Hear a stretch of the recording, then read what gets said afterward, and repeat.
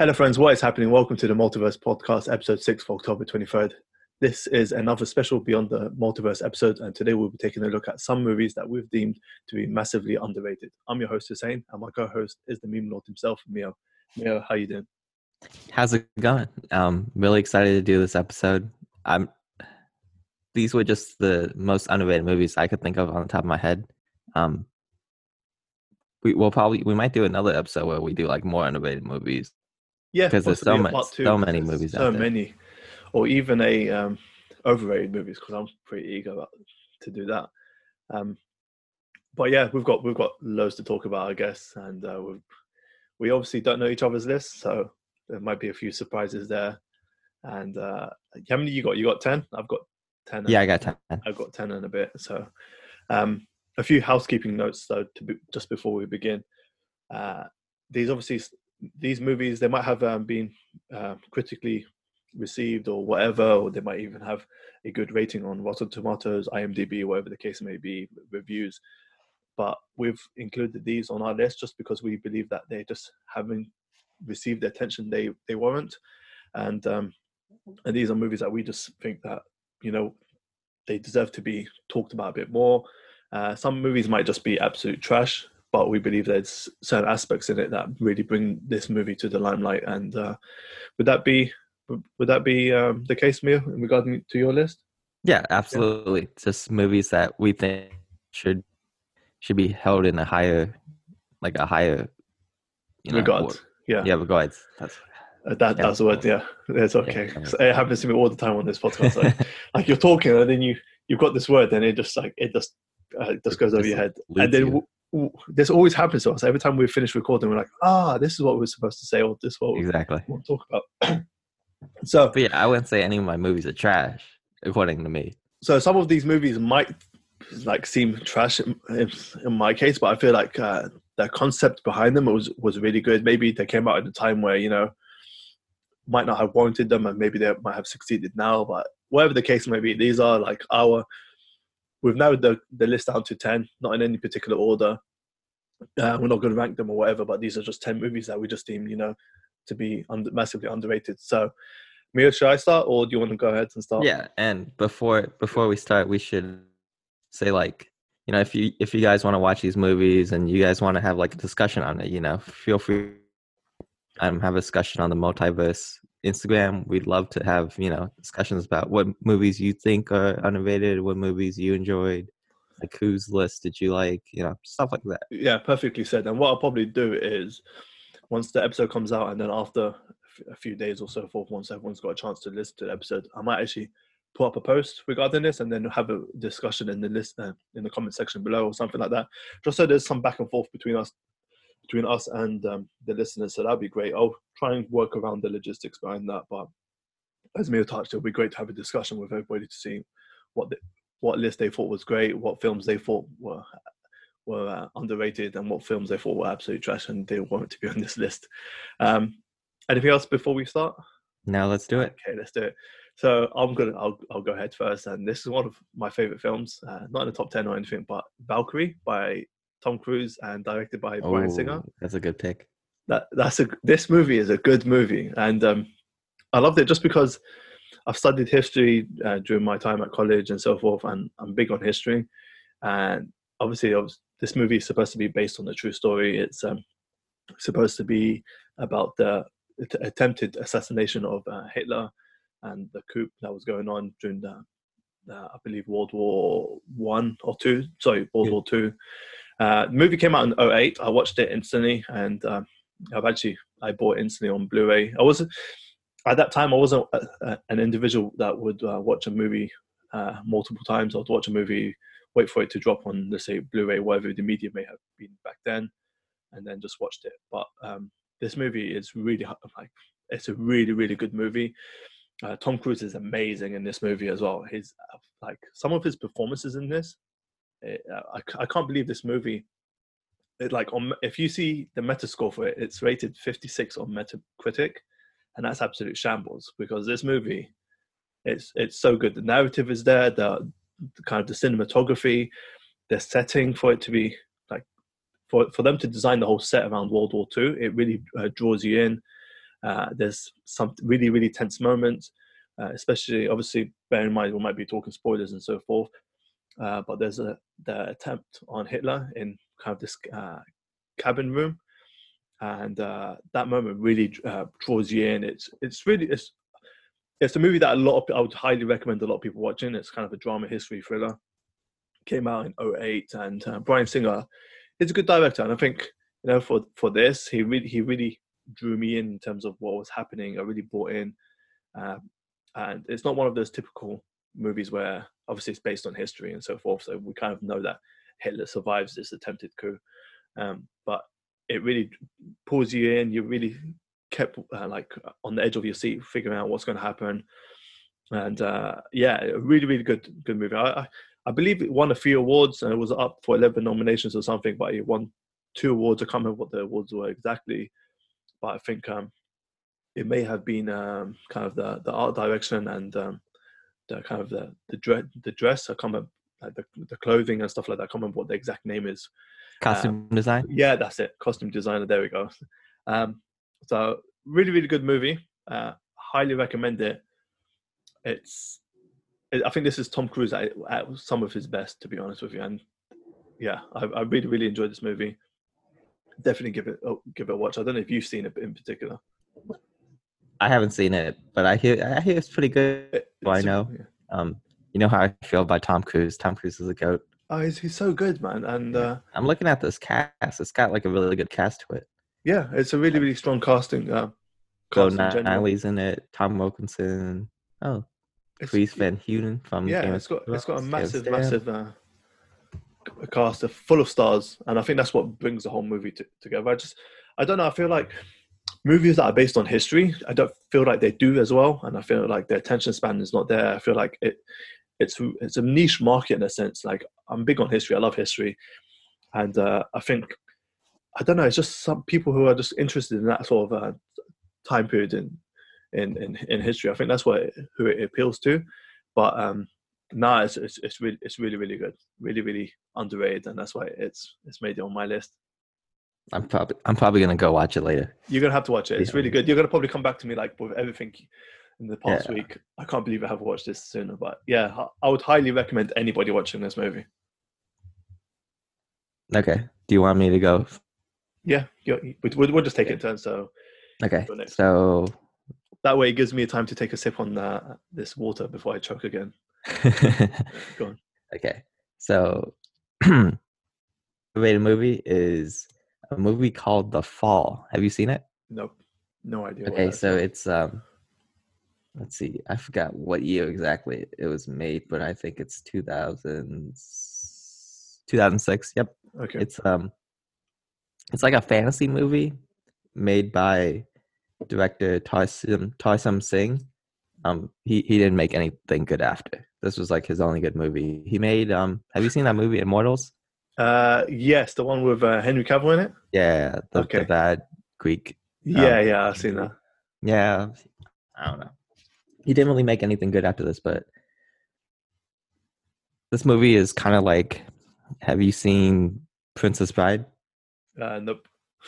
Okay, well, it's basically like a guy's telling a little girl a story, and you see what's going on in the story.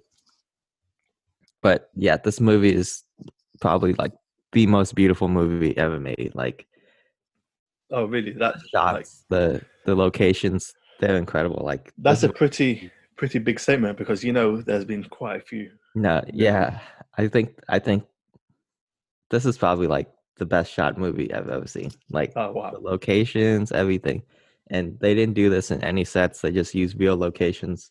So they shot this movie over 4 years and went to 28 different countries.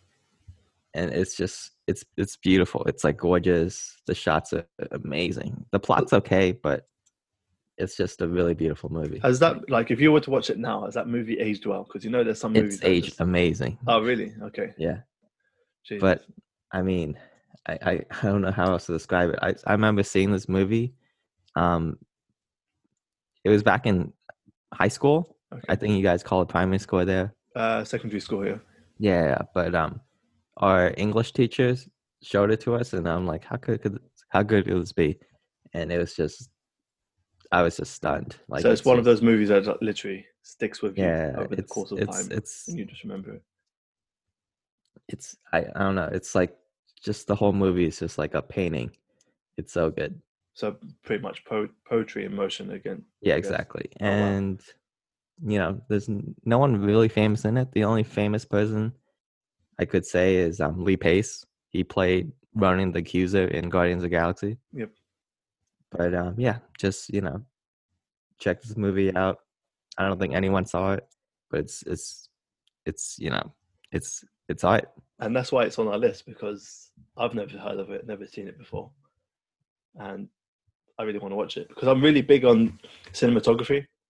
I love when directors actually go out of their way and make like a really, really beautiful movie. Sometimes, obviously, as you mentioned, the narrative might not be there, but sometimes the narrative takes a backseat when you watch such a beautiful movie. If that makes any sense. Yeah, exactly. So I'll definitely add that to my list, and I think this is a podcast I'm going to keep coming back to myself. Just going, okay, what did Mio say? Let me see this movie. Let me start taking these movies off my list, because I'm sure our lists are going to vary so much that we're just going to be watching movies from each other's lists, which is going to be pretty awesome. Okay, moving on to another one on my list. Have you seen The Adjustment Bureau? I want to see it. I hear it's really good. It's so good, man. These movies are so good. Like, obviously, we could be biased because we've watched it and so forth, but it's a good movie. Like, I love the narrative. It's something different in a sense. Came out in 2011, I believe. It has Matt Damon in it, Emily Blunt, and it has somebody else who's pretty big. But it's essentially this bureau who just kind of control time and control fate Yeah, and it's control super interesting. a timeline. And this guy bumps into this girl who he falls in love with and so forth, but he's not supposed to meet her. He's not supposed to do anything. It's kind of like a romance sci-fi thriller in a sense. And like when you hear romance in the movie, as like a description of the movie, it puts me off. Like I'm not really into those kind of movies, but this is really good. Like it takes the romance is part of the narrative, but it mainly takes a back seat. And it's just like how they're trying to control this guy's timeline, and like when there's these particular scenes that are shot so well, like he's trying to escape and trying to run away, but they know which way he's going, so they see on their like little notebook which path he's taking and how to intercept. So they're always a step ahead of him when he starts when he tries to figure things out, and he figures out how to kind of get ahead of them and meet up with Emily Blunt. It's just amazing. It's one of those films you need to watch to kind of get the full understanding of what's happening. And the great thing is it's not too long. It's about an hour and a half long, which is perfect for this sort of movie. I think a lot of movies try and drag on their narrative or their concept for too long, that it draws out and just becomes really, really boring eventually. Like I watched The Tall Grass the other day, as I mentioned, and like the first 15 minutes, first half an hour, you kind of drawn in, but then when you realize the movie's going to go on for 2.5 hours, 2 hours, you're like, oh, this is going to be so drawn out. It gets really, really repetitive and boring. But the Adjustment Bureau just does a really, really good job at this, and it's really, really good. I highly recommend it. As everything on my list, you're going to hear me say that quite a lot today. So Matt Damon's awesome in it. Emily Blunt, I'm a big fan of her. I like her as an actor. I think she's really, really good. I would highly recommend it. I think. Have you ever seen? You haven't seen it, have you? No, I haven't. But that's such a good.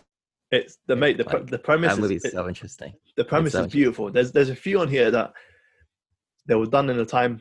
I feel like it's don't think people it's refreshing. Ready for this movie. Like they didn't really understand what it was. Yeah, there's going to be a lot on this list, and it's just like it's one of those movies. That's what I've tried to do with my list, is to kind of bring to attention movies that try and do something refreshing. Not just the normal, typical thriller, happy ending sort of thing. Highly recommend this. I think just looking at the reviews for it, it got a meta score of 60. So once again, kind of average.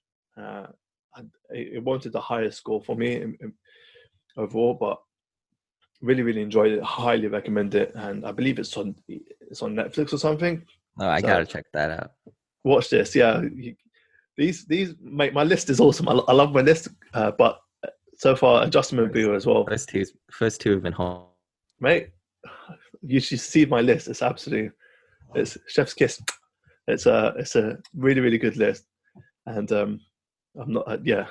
Adjustment View is next up on my list. Okay. So next up for my list, I'm about to sync this whole podcast because I guess a lot of people think this movie is trash. Is this going to be a trash movie? Go on. Okay. Hear me out here. Go on. Need for Speed 2014. Okay. I respect that. Go on. I think Need for Speed. Sell it to me. Sell it. I think Need for Speed is the greatest video game movie ever made. I think Need for Speed is the godfather of video game movies. Really? Yeah. Well, to be honest, there hasn't been that many great video game movies. Really. I know it's not saying much. Not saying much. I think this is better than all the Fast and Furious movies except Fast 5. Yep. I think this movie is like really funny. I think this movie is really entertaining. Let me go through the cast for you. As a lead, Aaron Paul from Breaking Bad, Emmy winner. Did he win the Emmy? I think he won something. He won. I'm sure he won something. Whatever. Emmy nominee. Go on. There you go. Aaron Paul. Jesse Pinkman. This is what Jesse Pinkman did after he escaped to Alaska. He was speed racing. He became a speed racer. Yeah. Exactly. Jesse Pinkman. Okay. So you basically didn't need so maybe Need for Speed fell in between after El Camino. So this is what he essentially did. I think he drives an El Camino in the movie. I'm not sure. Oh Jesus, that'd be an awesome tie-in. But I think it was I can't remember because I've seen that movie. And I really enjoyed it. I like cars. Yeah. And I agree with you in terms of it's better than some of the Fast and Furious movies. I think Fast 5 is obviously the best Fast and Furious movie. But I liked Need for Speed because it was so grounded and it didn't feel like I was watching a superhero movie in cars, essentially. But yeah, carry on. Yeah, the cars, first quick sidetrack. The cars in this movie are actually really good. There's like Lamborghinis, Ferrari, McLaren, Celine's. Good cars in here. Chef's kiss.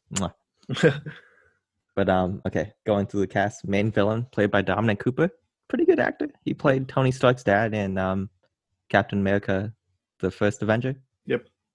Pretty good actor. I don't know who the lead actress is, but we'll just skip her. Kid Cudi's in this movie. Kid Cudi, Mr. Rager. Yeah, he's pretty good in this movie. Kid Cudi. He can act. And Oscar winner. Yeah. Did it not have what's his name? Oscar winner, Emmy winner. Rami Malek's that guy is really good. He's a good actor, man. I forgot he was in here. I was like, holy crap, Rami Malek's in here. Yeah, he's a good actor. Have you seen Bohemian Rhapsody? No, but I hear he's pretty good. That's not my sort of movie. Yeah? I only watched it because it was on the cable box, and I thought, let me just watch something. He is so good in that, man. You need to watch it just for his performance. Yeah, I love Queen too. There you go. Kill two birds with one stone. Rami Malek's in here. He's really good. Just like good actors in this movie. Good cars, entertaining plot. Like what could you ask for? Did it not have what's his name? And wait, I was about to say, halfway through the movie, you hear a voice, and you're like, wait a minute, that voice sounds familiar. Yeah. Could that be? Yeah, that's Batman. Batman's in the movie. Michael Keaton's in the movie. Michael Keaton's in the movie. I remember. That's what I was about to say. I'm watching it, and then you just hear this voice, and you're like, what? And I remember because his name wasn't on any of the posters or anything like that. So they kept his role quite secret. It was just like, I remember I can't remember if Rami Malek was on there, also on the poster. I don't remember, but it was just Aaron Paul and Dominic Cooper as the two lead roles, I believe. So when I heard Michael Keaton's voice, I was like, what? I'm like, there we go. And this movie is, I agree with you. Go on. And then he just narrates the final race. He's got like good banter, and yeah, this movie's good. Like, I think this movie suited Aaron Paul. Like, he hasn't really received too many big Hollywood blockbuster movies, but I think this suited him. And yeah, I thought it was a decent movie, man. I saw it on a plane. I like loved it. Yeah, it also had what's her name? The one from the 50 Shades. Dakota Johnson. She's barely in it though. Okay, yeah. So thank. That's what I was about to say. Thankfully, she wasn't involved too much because she's not that great of an actor, is she? I think Nick likes those movies. What, the 50 Shades? Yeah. Shout out, Nick. I see you, Nick. I see what you like on Twitter. I see you. I see you. Shout Does out, he Nick. like? Does he I, like s- stuff on? What I, does he like on Twitter? we'll keep it PG rated on here. I see you, Nick. Nick, I've got my eyes on you. You know, Oh it, wow. it just pops up on my Twitter feed. It's so funny. Like I'm just scrolling through, and everything's like my Twitter is mainly for football. I just follow like a lot of Spurs fans and so forth. I'm scrolling through, and I just see something like not.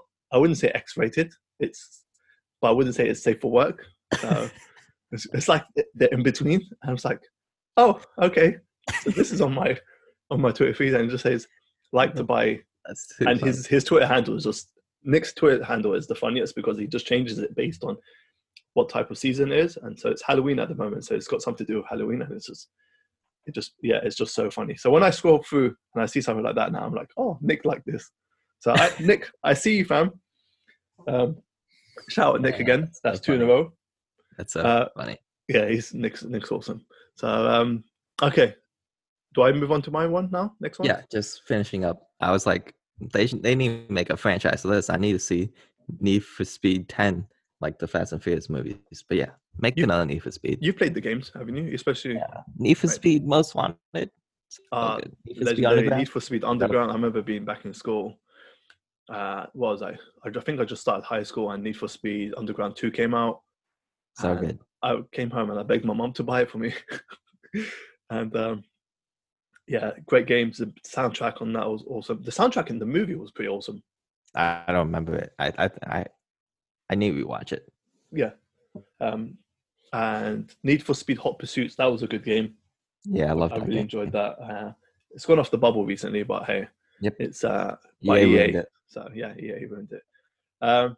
Okay, next up on my list is, and one of my favorite actors, Source Code.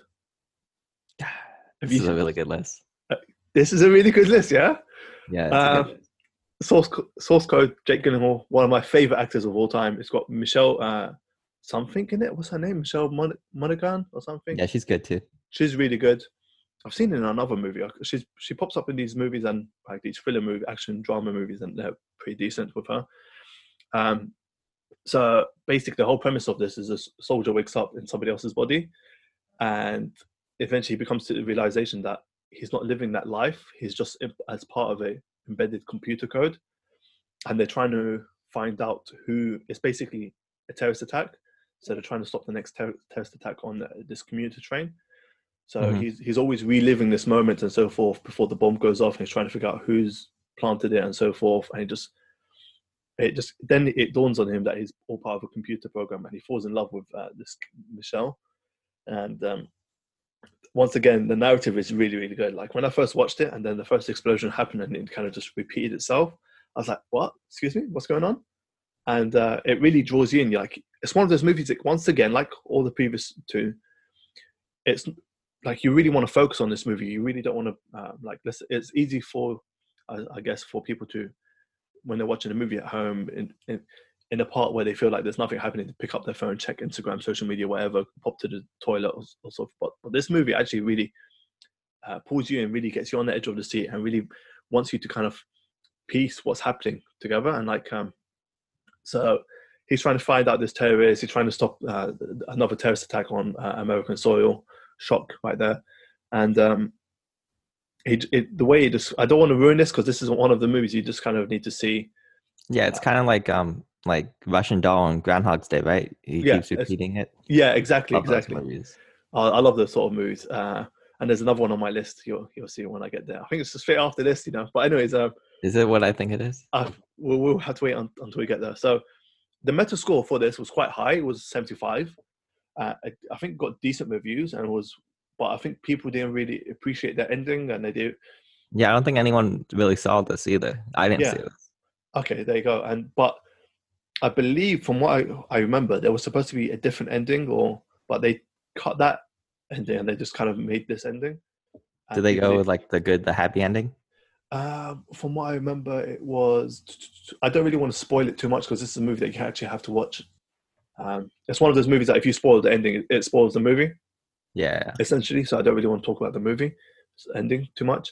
But pretty much you have to. This guy has to make every second count, otherwise, he's always repeating this whole process, and you have to watch. I really don't want to ruin the kind of the narrative behind it, because you want to kind of figure out why he's in this computer program, how he got there, who he is, and the ending itself. But the main kind of idea behind this movie is he's embedded in this computer program to find this terrorist before he, let's say, blows up a commuter train, and he's reliving this moment over and over again, trying to piece the clues. So you find that the first 100 attempts or first 50 attempts, whatever the case may be, he's missed so many clues. But when he starts piecing the clues and figures out who's who and so forth, the narrative builds, and it really keeps you on the edge of the seat. It's kind of a mystery drama, kind of an action movie. So a movie I would highly recommend. It's got Jake Gyllenhaal in it. He's usually hit. Yeah, I like the director in this movie too, Duncan Jones. He's good. What other movies has he made?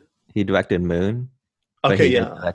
The Warcraft movie, which wasn't that great. There we go. Video game movie once again. You know who his dad is? Duncan Jones. Tell me. It's David Bowie. Really? Okay. Yeah. I didn't know that. David Bowie's son. Oh wow. I honestly did not know that. There you go. You learn something new on the podcast. That's what we're here for. We just might as well just make this an educational podcast from now on. So yeah, this movie came out in 2011. I watched it pretty recently, I would say, before I even started the Multiverse Instagram page. It's a great movie. It's aged well, like the other few movies I've mentioned before this. Aged well, really good movie. Jake Gyllenhaal, once again, another performance, really buys you into what's happening. Don't want to spoil it too much, because this is one of the movie. If I spoil one part of it, like towards the end or so forth, it just ruins the whole movie for you. So highly recommend this movie. Okay, so next on my list is a movie called Hardball. Have you seen Hardball? No, I've heard of it, I believe. Yeah, it's a movie where Keanu Reeves, he's like a gambling alcoholic, and he gets in trouble with the law. So they don't send him in jail. They put him on parole instead. And he has a coach, like a little league baseball team in Southside Chicago. Oh, wait. I think I've seen it, but I think this is years ago. Like I might have seen it once, or it might have just been on the TV and me not paying attention to it. But yeah, continue. Yeah, he has a coach he has a coach a little league team with a bunch of like inner city kids, and it's like a really like feel good movie. It's really like, John Wick's coaching of a baseball team. Like how good is that? And one of the kids, it's Michael B. Jordan. Oh my God, really? Kid. Yeah. Like a younger version of Michael B. Jordan. Yeah, he's like 12 in this movie. Oh wow. That's the movies, it's like every sports movie. The kids don't get along at first. They really suck. Then, the coach does like some unconventional things, and he encourages the kids to, play, to get better in, life. Yeah. It reminds me of I'd played better too. It reminds me of Coach Carter. You seen that movie? Exactly. It's pretty similar. Like it's just like Coach Carter, except he's not like a dick. He's like a cool coach. And this is one good part where one of the kids they can only play by listening to Biggie Smalls. Okay. So and like the coaches, he like comes up and he's like, hey, the kid can't listen to his his MP3 player while he's playing baseball. That's dangerous. So they like make him take it off, and then he starts like playing really bad. So Keanu Reeves starts like rapping the Notorious B.I.G. and everyone starts rapping. Yeah. And he really gets in the groove. He like pitches it. Oh, such a good moment. Do you know what that reminds me of? Have you seen Baby Driver? No.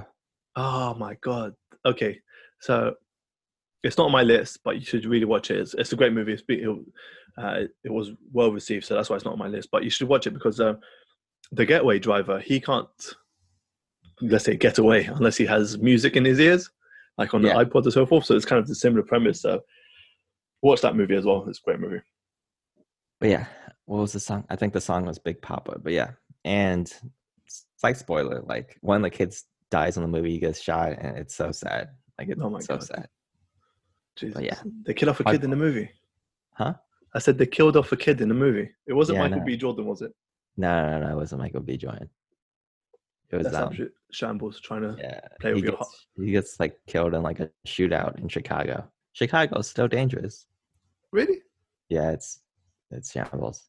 Jesus Christ. Okay. Anyways, good movie. That's on my list because I love Keanu Reeves. We're both big fans. I think we're both big fans. We've been talking about John Wick 3 for like since the last podcast. We've been talking about it every day and like, oh my god, Keanu Reeves is a goat. He's up there with, like, let's say, Tom Cruise for us, absolute legend of the filming Oh, industry. he's higher than Tom Cruise now. Yeah, pretty much. Especially now that he's in like video games. So yeah, can't wait for that. I'm excited, like super stoked for that. Especially that trailer when he first popped up, and he's just there. Oh my god, Keanu Reeves, absolute legend. He was born in Lebanon. Yeah. Yes. That's why he's the GOAT, fam. Shout out Lebanon, shout out Keanu Reeves. Okay, next on my list, and this is another good film. It has two names, I believe. So I'm just going to go with its normal name, Edge of Tomorrow. I knew you were going to put this on your list. This film is so good, man. It's so good. This film is so good. Tom Cruise, the GOAT, once again, Emily Blunt. It's amazing. It's basically a soldier fighting aliens, gets to relive the same day over and over and over again, and they keeps restarting every time he dies. I remember when I first watched it, and the first opening scene is quite drawn out, so you just expect the movie to just continue. And then when he dies, and you think, what? When did you see this movie, by the way? Like in theaters or? No, I didn't watch it in theaters. Yeah, I didn't watch it in theaters either. I wasn't interested in this movie at all. I thought, like, this movie looks bad. Like, I don't want to watch it. Yeah, and it was called Live, Die, Repeat or something, and that just did not like sell it to me. And then I watched it. I don't think anyone saw this movie in theaters. No, I think that's why they really do. This is a good pick. This is a good movie. This is a really, really good movie. And Tom Cruise once again in this movie. Oh my god, his performance! It's mouth dropping. I'll give him that. It's really, really good. Emily Blunt once again, another good performance. This movie. I'm assuming it reminds you of. Is it Groundhog Day? Did you say? Yeah, Groundhog's Day. Yeah, this movie, man. Everyone should go watch it. And so once again, this is a movie where. Do you want to explain the plot?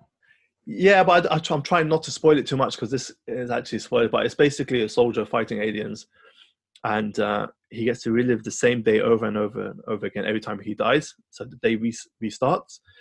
But the whole concept is, I think he's carrying something in his body that allows him to do it. Because the first thing when he dies, he shoots an alien, and the alien just explodes in front of him. And I think part of the alien's DNA goes down his system, and I think they're trying. The thing is, I don't want to spoil it because this is a movie. It's one of those movies that when you first watch it, you take it in, and you're like, "Wow, it's amazing." It's one of those movies that you might not be able to watch the second time with the same intensity. So I'm trying not to spoil it too much. It's quite hard, but that's kind of a small kind of synopsis of the movie itself. It's just fighting aliens, gets to relive the same day over and over again. The aliens are. There's one thing. Every time they change something, the aliens knew. So the aliens always knew when they were coming and so forth, and they tried to attack the aliens at the home base, but they knew they were coming because of Tom Cruise. And I can't remember if Tom Cruise survives by the end or dies. I can't remember. But what I do know is they've actually started filming, or they're going to begin filming for Edge of Tomorrow 2. So it's one of those movies that we've mentioned this in the podcast a few podcasts ago, that this movie should just have stood on its own. I don't think it warrants a sequel, to be honest. I think you lose that kind of intensity. You lose that, the surprise in the movie when you first watch it. So I don't think they should make another one, but it's a really, really good movie. Action sci-fi. It came out in... When did it come out? I would say 2014, 2015, I believe. Yeah, probably. Yeah, I didn't watch it in cinema at all. I just watched it on Blu-ray, I believe. I just popped down to our local brick and mortar Blu-ray store at the time, and it was in like one of these 3 for $30 or 3 for $20 or some sort of deal. I picked it up because it had Tom Cruise in it. Emily Blunt. I was becoming a big fan of Emily Blunt, seeing her in previous movies, and I thought, you know what, let's watch it. And it's a good, really, really good movie. It has won a few awards, but I think what let it down was it's become, I believe it's become a cult classic, but it's become a cult classic because people have picked it up, like myself, from the bargain bin and watched it at home and I've gone, oh wow, this is actually a good movie. And I believe it's based on a book or something. Yeah, it's based So on a manga. okay, there you go. And it's so pretty much a highly recommended movie. Kind of Yeah, on my CGI list. in this movie is really good. I love how he gets like progressively better in the movie. Like at Oh, first, have you watched this? yeah, I love Oh, this movie. sick, yeah. But yeah, he's like at first he's like really bad. Then like towards like the middle of the movie, he's like just destroying all the aliens by Yep. himself single handedly. Like it's so good. I love how when like the opening scene when he plays, he gets introduced to his, let's say, his crew. They're playing cards and so forth, and then when he dies, he repeats the same thing. He comes in, he goes, okay. He pretty much knows all their names. He knows what they're doing. He knows what cards they're holding, and they're a bit confused. And then when he dies again, he kind of changes it where he doesn't go and do the same thing. He tries to just go straight to Emily Blunt. Or when he dies again, he just develops as a character and he becomes a bit more, as you mentioned, a bit more confident in his skills. Like when you first see him, he doesn't know how to reload his suit or whatever, and then he does all that. And then you remember that scene when they're dropping out their dropship and it's about to blow up, and he's telling the guy to strap in. It's about to blow up, and they're all looking at him thinking he's crazy. Yeah, so those scenes are pretty cool. Great movie, man. A really, really great movie. Well shot. The CGI is pretty awesome. Like sometimes some movies are really like super CGI heavy that it really takes you out of the experience. But with this, it actually kind of did the opposite. So you really bought into it. Highly recommend this movie. So that's the fourth movie on my list. Okay, the fourth movie on my list is Kingdom of Heaven. Have you seen Kingdom of Heaven? Yes, I've seen it, but I've only seen it once, and I didn't appreciate it. It's like it's a Ridley Scott movie based on the Crusades. Yep. Yeah, it's starring Orlando Bloom. I think this was the main. I think this was the main problem in the movie. I think Orlando Bloom's a good actor, but he's not a good lead. Nope. But yeah, I don't think they gave him any leads after this. But overall, like it's an epic movie. It's like it's like Lawrence of the it's like Arabia. It's like Lord of the Rings, but it takes place in the Crusades. It's about a blacksmith who gets called by his father, played by Liam Neeson. Our boy Liam Neeson. He's not a boy, by the way. You thought we could go through a podcast without mentioning Liam Neeson? This is 6 in a row. Liam Neeson makes another appearance on our podcast. Yeah, he's not he's not our boy, by the way. Yeah, we don't condone racism or. No, yeah. Not at all. Just like taking shots. Yep. Having Liam Neeson banter. And before he sees this podcast, sometime down the line, when we massive, let's say, and he takes legal action against us. But yeah, he's barely in the movie. He's just he just recruits Orlando Bloom, but he's good in it. I was gonna say his motivation was that like a bunch of Muslims killed his wife, so he joined the Crusades to get revenge. Typical kind of revenge story. But yeah, this movie has a good cast. Eva Green's in it. She's good in most of the things she does. Not in the 300 sequel. That was bad. No, she was bad in that one. I was about to say she's a good actor. Jeremy Irons is in here. I like Jeremy Irons. Right? He played Alfred. Yeah, I like him. That movie season. Yeah. Edward Norton's in here too. He plays a king. I didn't even know Edward Norton's in here because he's wearing a mask the whole time. But like after when I read the credits, I'm like, oh, that was Edward Norton. That was Edward Norton. Yeah. Yeah. I remember watching this. When did this come out? This came out. I can't remember when it came out. Like 2004-ish. Yeah. Oh my god, mate. So I've always had this love for movies and so forth, but I wasn't so invested into it like I was now. Like at the time, I was in, I believe, college or high school at the time. Like this was, I had other things on my mind, man, besides movies and stuff. So it'll be one of those movies that you just. It's a slow burn. Yeah, a whole bunch of friends would just go to the cinema after school or some shit like that and just watch it. But I enjoyed this from when I watched. But I believe if I watched this now, I don't think I would enjoy it as much. I don't know. Yeah, it's a movie that I would say it's like a flawed masterpiece. it needs to be like 3-4 hours long, but it only got like a 2-hour runtime. Yeah. So like a lot of important things got cut out, like a lot of character growth, a lot of character progression. Like the original cut doesn't make any sense. I would recommend you watch the director's cut, even though that's like 3 hours long. I think it's worth it. I think it's worth the watch. Yeah, but that's the thing though. With like, we see this in movies, like we hear with this, I mean, Snyder cut or whatever. We see this in a lot of movies. The original cut doesn't really make any sense because they cut out a lot of like important stuff. Do you remember? Well, I'm sure you remember, but Batman v Superman had the original cinema release, okay? And then it came out with a director's cut, and the director's cut just made much more sense. Like a lot of plot holes in the movies were covered up in the director's cut. You remember that black African lady and kind of her motives? So in the Blu-ray release, it actually showed you her whole being bribed and working with the enemy and so forth, but you never actually got a sense of that in the movie. So director's cut works sometimes, and I think for Kingdom of Heaven, I was about to say Kingdom Hearts, Kingdom of Heaven, I think it works really well. Yeah, I think it works really well because it's one of those movies where, especially once again, it's a historical kind of movie. It's so hard to kind of dilute everything into a 1 hour and a half, 2 hour movie. And the battle scenes are really good in this movie. I think they portray like the Saracens really good in this movie. Yep.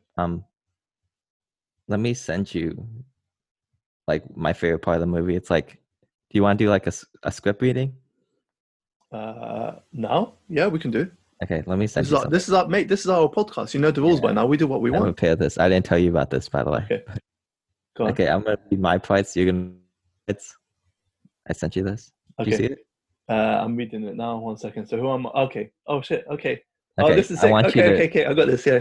I want you to do like a thick Arabic accent. Sound like Jafar from Aladdin. Okay. New one. Okay. Are you ready? Okay. I got this. Let's go. I'm gonna be playing Orlando Bloom, and Hussein's gonna be playing Salahuddin. Okay. What is Jerusalem worth? Nothing. Salahuddin walks away, then looks back, holding up both fists. Everything. So good. I love that part. I love that part. So good. I think that scene was probably one of the best in there. Was that? Yeah, that was it. Yeah, that scene was like everyone needs to watch this to understand what we're talking about now. So this is what I love. Hopefully we get people watching, and then, or the people that have watched this movie actually know what's happening. That scene is a really, really great scene. Yeah, and it's just like, it really shows like how people really fight over, Jerusalem, and like how important it is to people. And, even though it's just like a place, it's just like that quote makes perfect sense, like in a sense, it means nothing because it's just like a city in like the middle of the desert next to, in the middle of the desert. But exactly, like spiritually, like it means everything to these people. Yep.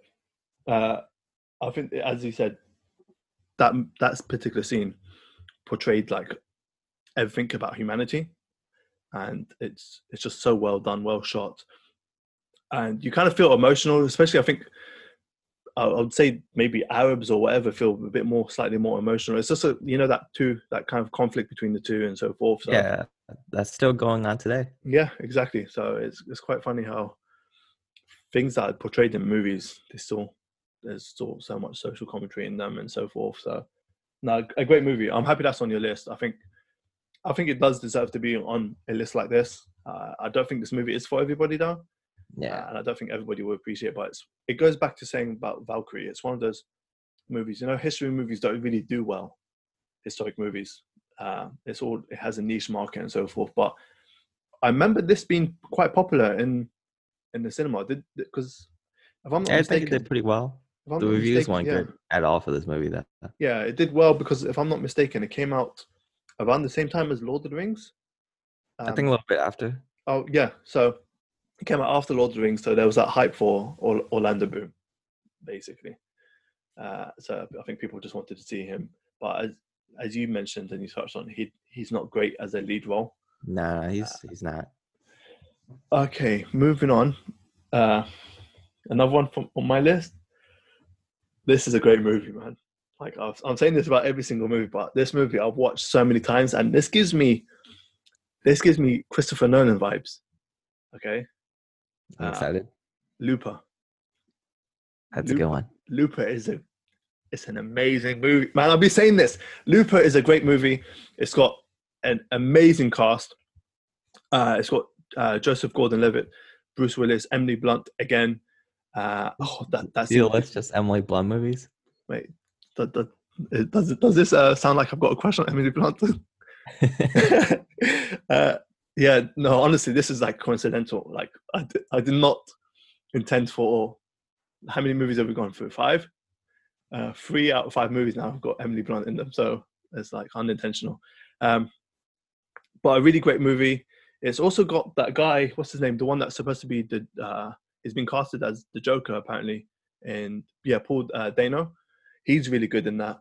Oh yeah, he is. He Yeah, plays a dick. Yeah, but his role is so sick. It's amazing.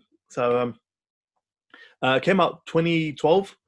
Metacritic score on this was really high, like 84. So this is probably one of the highest films on my list. But I don't feel like people appreciated it as much as I did. So It starts a little slow. It is. It's a really slow burner, but when the action kicks in and that kid becomes a Super Saiyan essentially, and he's just like, yeah, he's like Magneto or something. Essentially, yeah, it was so sick. So basically, if I'm not mistaken, the kind of the synopsis behind this is people send back loopers to clear up, like, let's say, to assassinate people. So from the future, they send them back. They send people back to the past. To the past to assassinate, to clear up loose ends and so forth.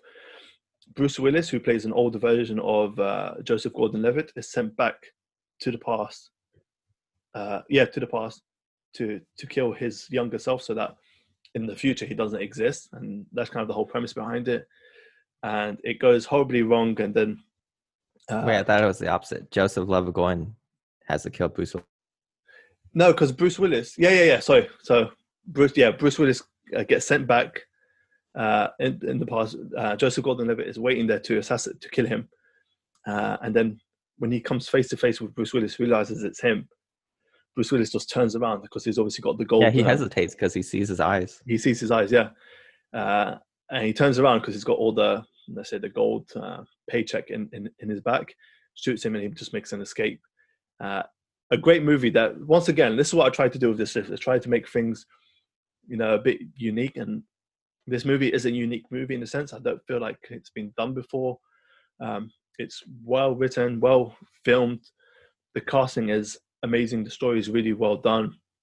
It's easy to kind of understand the whole time travel thing.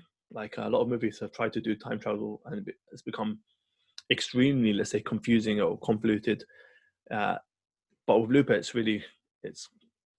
It's easy to get understanding of the story. I've forgotten what the whole point of the concept was with the kid. I completely forgot that now. I haven't watched this movie. So the kid becomes like a crime boss in the future. Oh yeah. That was it. He kills Bruce Willis's wife. Yep. So Bruce Willis wants to kill him so he can save his wife. Yep, that was it. So it's not just the story is not just about Joseph Gordon-Levitt killing Bruce Willis, but it's Bruce Willis also has his own motivation. If he kills the crime boss, then this whole thing doesn't happen. But it turns out the crime boss is like a little baby Magneto, just literally super powered. That scene when they're in the house and everything just starts hovering and levitating and it's just there. That scene was beautifully shot in the cornfield also. Do you remember that scene? Yeah, I love that scene. A beautiful scene. And then one of the mobs come around to the house to see what's happening, and the kid's just running around in the background, and that scene was like pretty tense. One shot I really loved about this movie is when, like, early in the movie, you see the mob come to George Levigoin's apartment, and you see him like escape by like falling off. And then later in the movie, you see it from Bruce Willis's perspective, and the same way. So it's like, were they shooting the scene in like 2 different cameras? Like, it's so good. It's so, and that's one of the best things about this movie. Is you get a good representation of both sides of the story. It doesn't just say, okay, this is our side. This is, let's say, side A of the story, and you don't see side B. You see both of them, and you get to put the movie together. It's a really good movie, and kind of the let's say the environment that they built, kind of a futuristic utopia. That was awesome. like kind of you see the bikes, futuristic bikes. Some characters had superpowers, like that Dick. He had he was able to levitate stuff, I believe. Hmm. So it's the world is really, really what's that word I'm looking for? You can buy into what's happening. Essentially, it's like the John Wick world where everyone knows everyone and we know what's happening and so forth. Immersive. Yeah, that's it. So it's a really immersive world. You really buy into everything, and I think this movie came out. To be honest, I wasn't a big fan of Gordon Levitt. This movie came out after The Dark Knight, and it just kind of made me appreciate his movies a bit more. So that's why this is on my list. It's a great movie, some awesome shots. I think my best scene was the scene in the house, but I think the scene in the cornfield where that was just immense. That was amazing, and it had Emily Blunt in it. Hey, so it's on my list. Yeah, Ryan Johnson directed this, and this made me like really excited for The Last Jedi. Yep. I'm like, oh, Ryan Johnson's directing it, but yeah, that movie wasn't great. I still believe in Ryan Johnson though. There you go. I like him just because of this movie. Like, it seems to be a trend with me. If a director makes a movie that I really enjoy, I stick by them, even if they make a lot of misses. Mm-hmm. But this movie is high on my list, man. It's a great movie. I love when Bruce Willis is telling his backstory and it shows him like going to China, it shows him like falling in love, it shows him that was like a really good scene. And I loved how like all these different countries and different scenes had like kind of their own. This movie kind of looks like cyberpunk, doesn't it? It does. It has a cyberpunk feel to it, doesn't it? Yeah. But that's what I said, because it's based in 2074, the movie, the setting. In general, I felt like when this movie came out, I thought this was like another Nolan movie. It had that kind of Nolan vibe, essentially, with like time travel. Does that make sense? Would you say that would that be the case? Yeah. So It looks like a Nolan movie. it does look like Nolan, and even the poster was like it had the Nolan-esque movie design, poster design. That's on my list. Looper, really good movie. Highly recommend it. Okay. So the next underrated movie on my list is Transformers, the first one. Oh yeah, okay. Okay, so hear me out here. Michael Bay makes crap movies. All the movies are bad, but the first one's pretty good. The first one is good. Like a soulless, like cash grabbing franchise. The first one's, actually like pretty good. I actually respect that. It's a great movie. Yeah. I remember seeing this in the theaters for the first time in 2007. I was like blown away. Like the CGI is incredible. Like all the, like this was like this looks like really good today. Like the CGI holds up. The plot's okay. The plot's not that great. It's just like the Autobots and Decepticons are fighting over this thingamajig that does something doesn't really matter. Yeah, but the plot holds up better than the movies that come afterwards. The sequels don't make any sense. No. But yeah, like this movie, I thought this movie's really good. Like it started a franchise, but the franchise I would just pretty much gone downhill. I don't know how to describe like how good this movie, except by just like watching scenes from this movie. Like it's so good.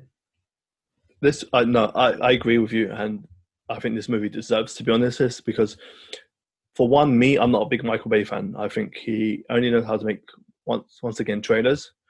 He rehashes let's say props and scenes from different movies, like Battleship. He's included a few scenes from that into like other scenes and so forth.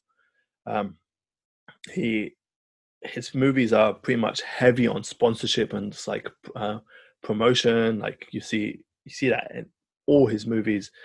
I'm not a big fan of his. It's just like explosion after explosion after explosion. But this Transformer movie, in a sense, it was kind of his most grounded Transformer movie, where definitely there was some sort of narrative which was easy to understand. Yeah, as you said, the plot wasn't the greatest. But if you look at the ones that have come afterwards, it just got a bit more convoluted. It was like, okay, so now what's happening? Like we know it's the Autobots and Decepticons, but it just seemed to be, he seemed to take such a simple idea, simple story, and make it so convoluted that it just got boring in a sense, and then it just went back to the say the what age? Not Dark Ages. It went back to the Viking ages and all that. I was just like, Viking ages. yeah, I was just like, do I need to see all this? It's just like, where are you going? And then he ended up having a dinosaur bot, and it was like, wow. And it just ended up being over the top. Yeah, it just ended up being such an over the top movie, and it was just like, it got to a sense where I'd watch these movies just for, we mentioned this a few times. It's one of those movies that eventually you just go in. You don't really need to pay attention. You don't need to use any brain cells. You just sit there and just have a good time because there's loads of explosions happening on the screen. And, exactly, and that's what it became. It made like the Transformers cool. Like before this movie, Transformers weren't cool, and I'd say after the 6th movie, Transformers aren't cool either. But for a short period, they were cool. And Shia LaBeouf was really good. He was really good in the first two. The third one, I wasn't too keen on it, but Shia LaBeouf was a great actor. I think he suited that role. He also had that guy, the funny guy from Fast and Furious. I forget his name. The black guy. Yeah, Tyrese. Yeah, he was awesome in it. And he also had the other guy who was in, I'm talking about, the white guy, his teammate. Anderson? Was that his name? His teammate? No, Josh Duhamel. Yeah, the one that's played Hitman. So he was good in that. So no, that's Timothy Oliphant. They look the same though. They look the same, pretty much. So yeah, I completely agree with you. The first one was awesome in the sense where it made Transformers cool, because Transformers was just like this Hasbro toy that you buy your kids for Christmas, and then all of a sudden, even grown-ups will go into this movie. But there was a lot of sly racist jokes and sexist jokes and racist. Come on, don't expose me like that. Mia, what are you doing? I'm gonna have to kick you off this podcast. Hey, let's just ignore that part. It's not your fault. I don't think it was the first movie anyway. So no, okay. The first movie was kind of racist. The second movie was super racist. Yeah, he made like these jokes about. There's like these two Autobots who were Autobots, like, they couldn't read. They were like super like ghetto, and it wasn't great. Yeah, and like people who actually came out and said, why did you have to get black people to voice these Autobots? And it's true though. Like, why do you have to make it such a typical thing, like stereotypical comment? So yeah, let's ignore number 2, 3. Number 1 was awesome. I agree with you on that. Yeah, and this, what was it? This movie has that scene where it's become a meme now. Like Anthony Anderson's, I'm like doing something on the computer, and the SWAT come in, raid his house. Oh yeah. So every time there's like a case where there's like, what's the word I'm looking for? Like, I've seen it where one of them was, ladies and gentlemen, we got him, and it's just, you see the SWAT. We got him. Then the SWAT comes in, just comes in, knocks down his door, and does it. Yeah, such a good meme. But yeah, the transformations in this movie are cool. Like one scene they're on the highway, and like a huge like garbage truck Decepticon turns into the robot, and he like slams through a bus, and he's on fire now. Good scene. We forgot to mention the sound effects for that movie. It was deafening. It was so good. It was like the whole crunching of metal against metal, and especially when they transformed, and so good. Unfortunately, Michael Bay just he messed up that franchise, didn't he? Have you seen talk about Michael Bay? Have you seen his interview? Sorry, not interview, but his presentation on the Samsung, where he goes off stage. Yeah, where he doesn't know what he's talking about. Yeah, he has a panic attack. That's quite funny. Off topic right there. But anyways, okay, shall I move on to next one onto my list? Where are we at now? So we've done 5, number 6 now. In Time. Have you seen this movie? I think so. Justin Timberlake? Oh, yeah. Oh, why did I put this movie on my list? It's a good movie. The premise, it has such a good premise. Is amazing. Like, came out in 2011, Metascore of 53. Me and my brother talk about this movie like all the time for some reason. Now we get to talk about it, Mio. We get to talk about on this. This is why we create this podcast, Mio. Justin Timberlake, he was amazing in this role. And I'm not going to, you know what? I'm going to come out and say something, and I don't care what anybody thinks. I think Justin Timberlake is a good actor. I What think movies has he been in? He hasn't been in too many movies. he's been in that. He's been with in Friends with Benefit. He's been in I can't remember what else. I think he's only been in 3 movies, to be honest. But those are the movies he's been in. He's a good actor. Like compared to a lot of other artists who make the jump to acting, he's done a pretty good job. So the whole premise around this movie is it's based in the future, and people are engineered to stop aging at the age of 25. But after that, you're engineered to automatically live 1 more year. So in between that, your currency is all about time. So obviously you don't get paid in cash and everything. It's all time based, and it means obviously you have to do these dirty jobs or whatever, and to increase your lifeline basically. It's a really, really good movie. The opening scene was amazing when he gets he misses the bars because he doesn't have enough currency, enough time, and he doesn't make it in time to save his mother, who's waiting for him, who's running out of time essentially. Really good movie. It's got some good cast. Cillian Murphy is in it. I love him. Great actor. Really, really good movie. I know you've seen it, so what do you want to say about this movie? The premise was like so good. I remember seeing the trailer and I was like hooked right away. It's like, it's like something on your wrist that tells you how much time you have left. Was it on your wrist or was it on It was kind of on your forearm, essentially. Okay, yeah, on your forearm. Yeah, I love this. A really I good wish more movie. studios took chances like this. See, that's what I'm saying, and this is what, like, there's a lot of movies on this list where studios have just gone, okay, let's take a chance with this, and it might not have done well in the box office, or it might have just attracted like the Justin Timberlake crowd. I was one of them. You're a Justin Timberlake fan? Mate, I love Justin Timberlake. Oh. Mate, I love Justin Timberlake. Like high school, busting out Justin Timberlake. Oh my god, those were the days, man. Not a single worry in the world. Even after the Super Bowl? What? Oh, after that, Nana. That. Let's keep this PG. But I really, let me read you the synopsis on IMDb. I've actually got it pulled up just so it makes a lot more sense to people. So in the future, where people stop aging at 25, but are engineered to live 1 more year, having the means to buy your way out of the situation is a shot at immortal youth. Here, Will Silas finds himself accused of murder and on the run with a hostage, a connection that becomes an important part of the way against the system. So that's essentially the premise of the movie, and the whole currency is how much time you have. So you find millionaires are not millionaires because of how much money they have, because it's non-existent. It's because they have the currency of, let's say, 100 years left to live and so forth. And it's so hard to explain because the premise is different, and it's the director took such a massive risk with this movie, but it's that's why it's on this list, mate. It's underrated. It's such a great movie. I love everything about it. It's once again set in the future, kind of dystopian world. Really draws you in, and I just loved everything about it. Essentially. Yeah. What was I going to say? I love that part where I love the. I don't want to ruin the ending, but the ending is quite good. There's a lot of scenes in there that are really, really good. Yeah. A lot of good scenes in the movie. This is such a good pick. I'm jealous. There you go.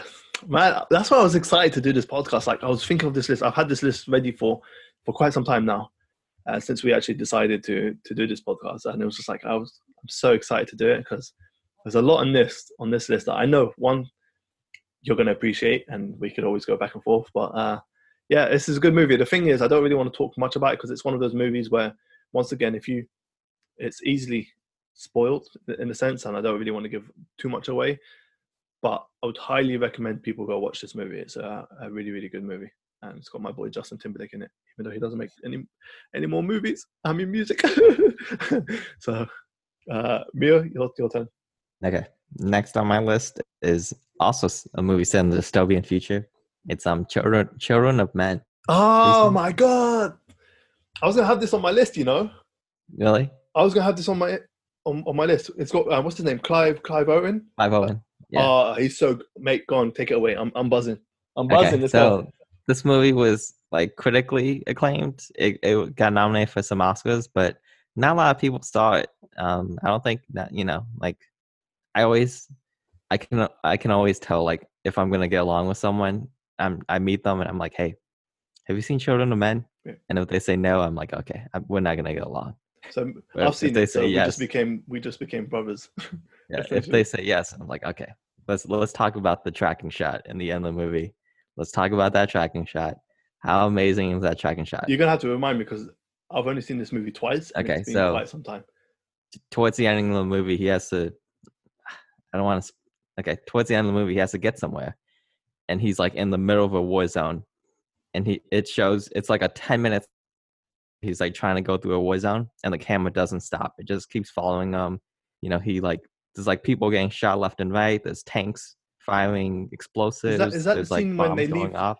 Is that the scene when they leave this house and they're all cramped in this car? And is No, that the no, scene? no, Okay, no, no. no. That's a good scene too. But Yeah. the tracking shots in this movie are incredible.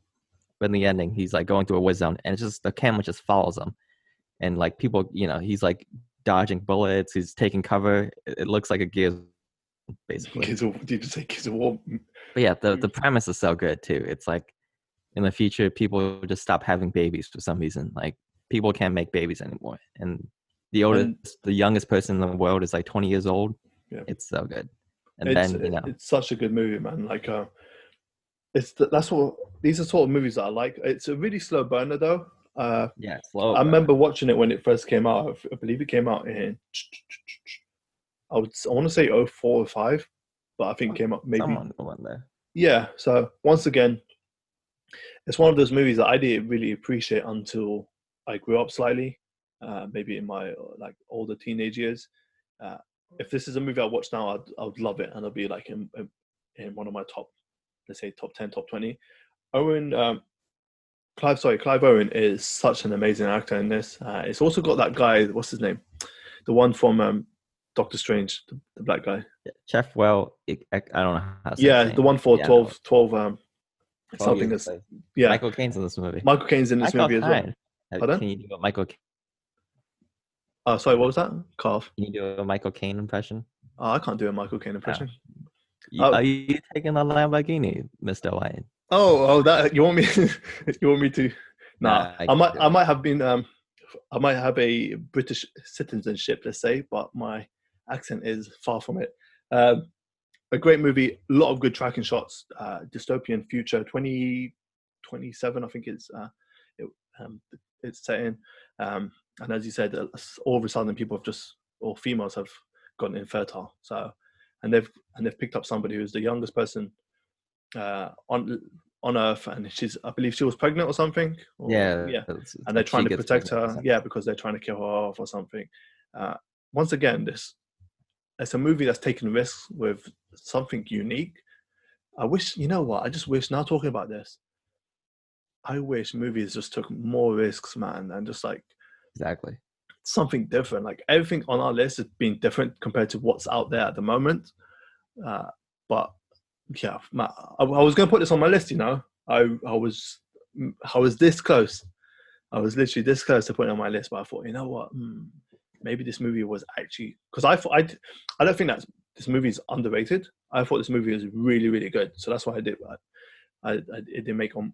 Yeah, I wouldn't say underrated as much as underseen, probably, if that's a word. Yeah. But I love this one shot where he goes into like a Starbucks, he gets some coffee, he walks out, the camera follows him, then the Starbucks explodes. Yeah. I remember that. Like that's like, how do they shoot that scene? Like, I'm so impressed. Incredible. Like the cinematography in certain movies is just literally incredible. I don't know if there was anything else you wanted to say about that movie. Nope, just go watch that movie. 100%. Go watch every single movie we've talked about. Like, this list is here for a reason. Okay. Next one up on my list, and I'm sure we can both talk about this because we've talked about it in previous podcasts. Equilibrium. One of the best sci-fi movies I've ever seen. And it's got Christian Bale in it. It's got Sean Bean in it. It's such an amazing movie. He dies, yep, shock. But doing my research on this movie and seeing what it received in terms of critically acclaimed and critically reviews and all that kind of stuff, it's actually got a shambolic 33 on Metascore, so it's the lowest rated movie on Oh my list. wow. But Mia, we've both seen this movie. It does not deserve that score by No, all means. it's way ahead of its time. It's a movie so far ahead of its time. I was looking through my Blu-ray collection the other day. I was just tidying up, and a few have got kicked back to the back of the shelf. And I found this in my Blu-ray collection. I haven't watched it since, but just remind me on the plot. I remember it's set in kind of an oppressive future where the police have kind of locked down on forms of feeling and so forth, and it's basically illegal to have any sort of feeling. To do it, They banned emotions. yeah, they've essentially banned emotion. So we've got the emotion police essentially, and they've done this by producing these, I believe, tablets or something, medication, where they have to take some to kind of oppress their emotions and so forth. So that's kind of the narrative and the kind of the idea behind this movie. There were so many great scenes. The shots, it's amazing. And I remember him killing off Sean Bean because he caught him in this rundown church reading a book, and this book obviously he developed emotions and so forth. And he kills him off really early on in the movie, and then he ends up developing his own emotions, and then they send somebody after him. It's such a well shot movie, man. I think my favorite. He just stopped taking his medication. Yep, and he tries to hide back his feelings. My favorite shot though of the whole movie, and there were so many amazing scenes, is should I ruin the ending? Yeah, it doesn't matter. Yeah, go ahead. It's at the end when he figures out that his son knew all along, and I just love that because his son was on it the whole time, and he bought into this whole kind of showing emotion kind of yeah. I think that was the ending, correct?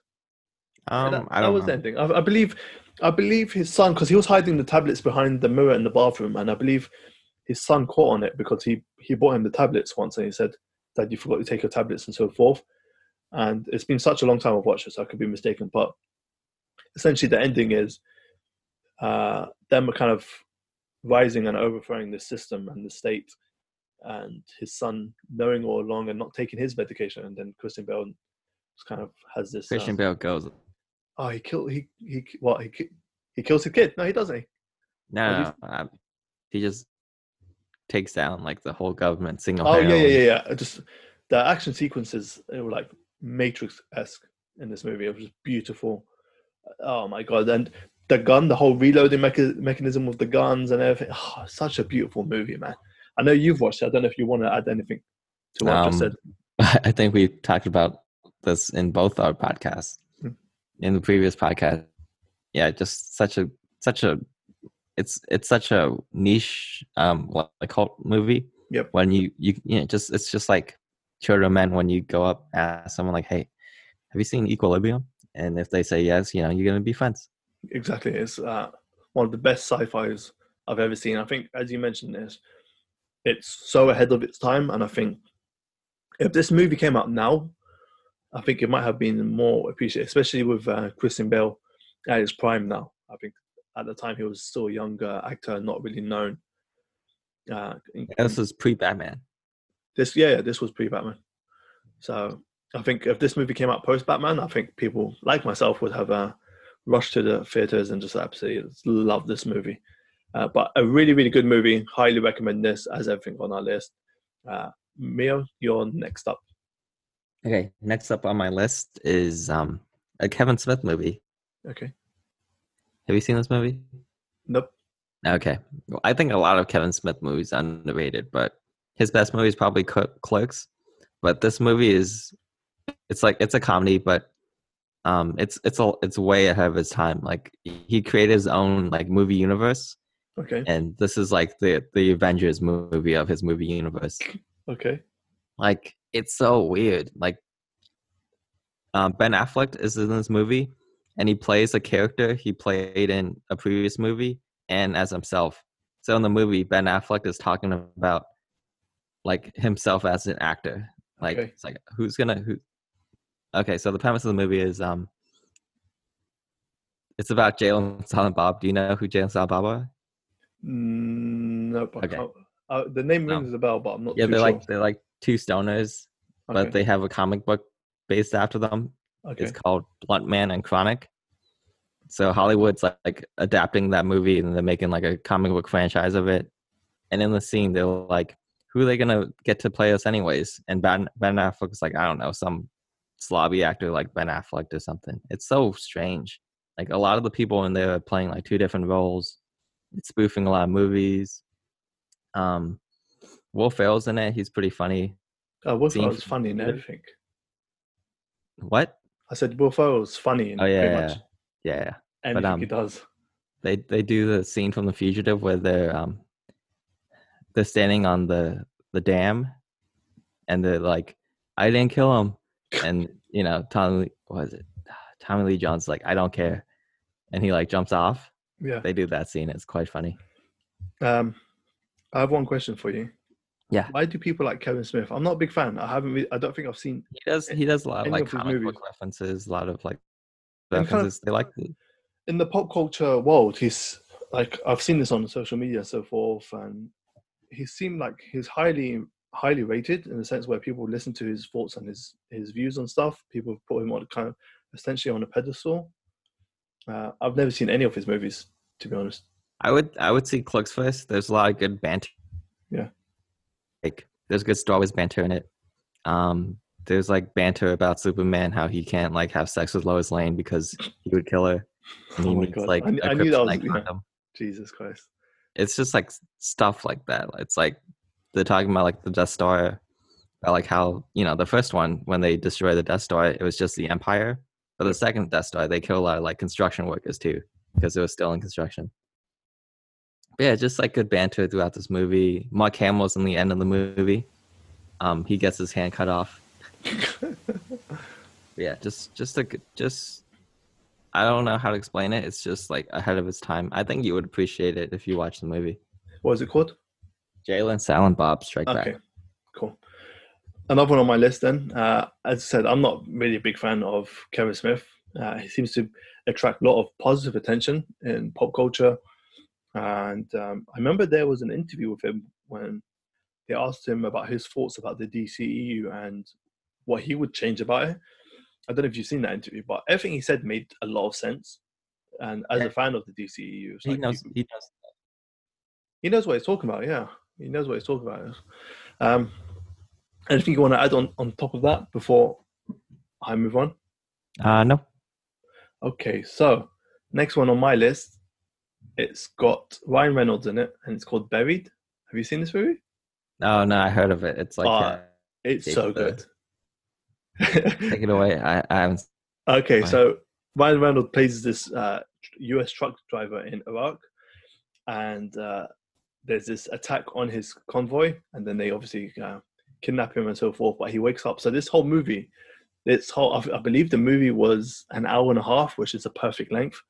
This whole movie is filmed in a coffin throughout the whole movie, and it's just so claustrophobic. So if you're really claustrophobic, I wouldn't recommend watching it. I get claustrophobic here in the city when it's like summer Yeah, I bet I holidays. would get claustrophobic. Yeah, so basically he's buried alive, and the only thing he has is a lighter and a cell phone. Is basically a race against time to kind of escape this claustrophobic death trap. A really, really good premise of this movie. Once again, a movie that's taken a risk, a movie that's done something different. Throughout the whole movie, you're on the edge of your seat, literally on the edge of your seat, wondering how he's going to get out and so forth. This is one of the movies where, because it's just filmed in this tiny particular, let's say, coffin. I don't want to ruin it too much, but the the cinematography for a movie that's shot in one area is amazing. It really draws you in. It makes you feel like you're trapped in that box, and I hate that. I absolutely hate that. I'm not, as an individual, I'm not claustrophobic whatsoever, but I find that, especially in the hot summer here, I feel claustrophobic. I feel like I can't breathe or so forth in the city, especially with the high rise and so forth. So this movie made me just feel like really uneasy, really, really claustrophobic. Like I was trapped, and from like a movie standpoint, that was amazing. They did really well to kind of draw in the audience. I didn't watch this in the cinema. I watched this, I believe, I just watched it here on my own. I believe I bought it on Blu-ray. Yeah, I've got it on Blu-ray actually. A really good movie. Watch it at night, headphones, lights off. just to kind of create that sense of danger. And I don't want to ruin the story because it's one of those movies. Once again, if I tell you certain things, Yeah, I was just gonna also. ask if it takes place all in the coffin, but I guess I would spoil the movie.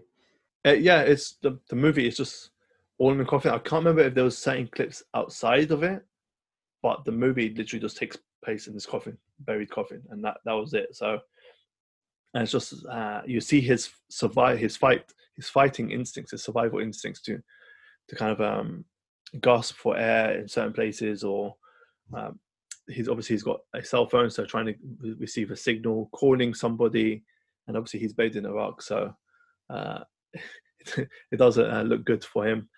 But a really good movie. I would highly recommend it. It's one of those movies, though, and this is why I haven't watched it again. It's one of those movies that once you watch the first time, it's really hard to watch the second time because you know Okay, what's coming. yeah, Essentially, yeah, I understand.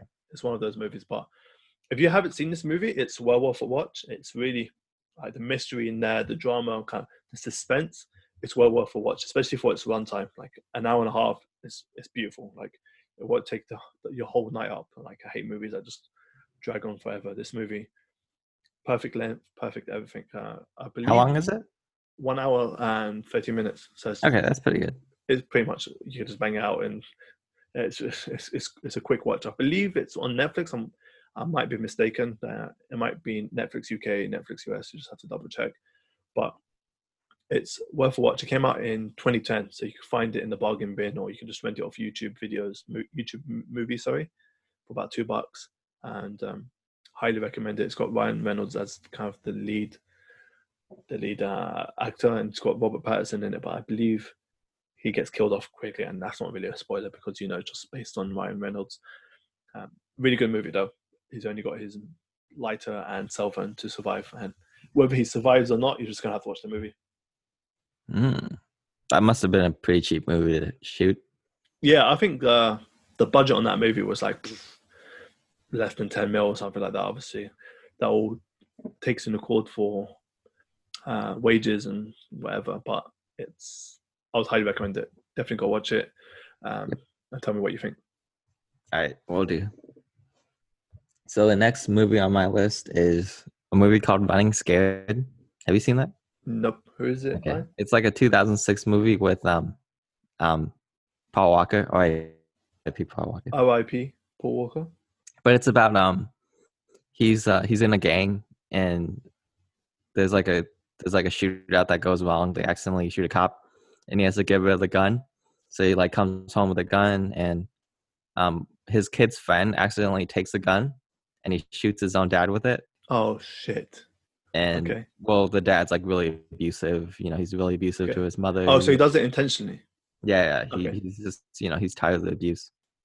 But yeah, he shoots his dad. Then the kid's on the run with the gun, and Paul Walker has to get the gun back because like that gun is hot. It's the police really want it.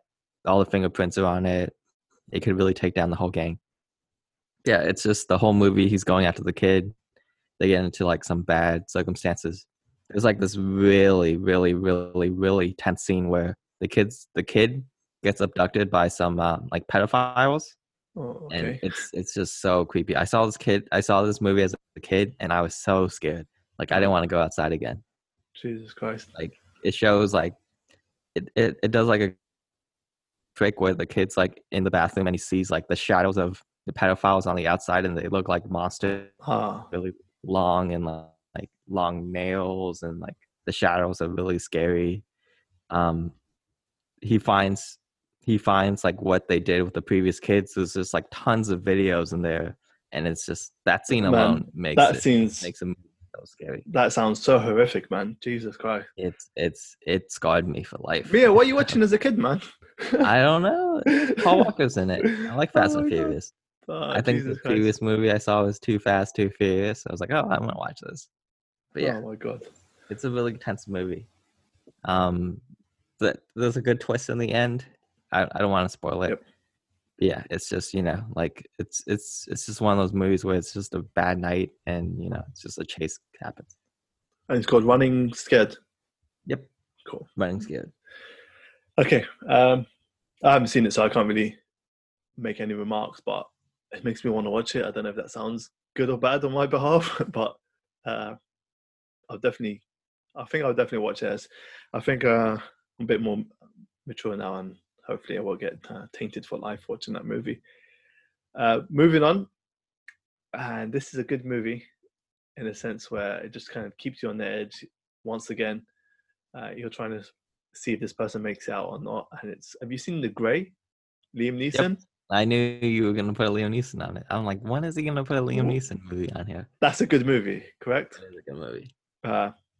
So from what I remember, he survives a plane crash. Him and 6 other workers. I think they were going somewhere. I think they were oil workers or whatever the case may be. I can't remember exactly. And so the plane crashes, and he survives, and he leads this whole pack on the survival adventure. He's a kind of a skilled huntsman, anyways, and the whole premise around it. And this is kind of, I think this is where people get pissed off, and I think this is why this movie isn't highly rated, is because, and this, the whole movie is based on his team, him surviving against a pack of wolves, and you never see those wolves. You only see them towards the end, one shot, and that was it. And that pissed a lot of people off, from what I remember. And I've seen a lot of videos when they talk about movies that were so great but were ruined by the ending. And this is one of them, essentially, where it's one of those disappointing endings where you see the shot of the wolves, and the movie just cuts off. And it pissed me off. Like, I remember watching it, but ignoring that and just kind of the whole build up, it was a really, really well shot movie. I can't remember the casting choice or the actors, but it had Liam Neeson in it. I think he was on the peak of kind of his acting career. Came out in The peak. Came out in 2011. I would say the peak of his action movie career, because he was in Schindler's List. Yeah. Schindler's List is one of my all-time favorites. Like, if you don't include any Nolan movies or any, let's say, comic movies or whatever, Schindler's List is my number one movie. I've seen that so many times.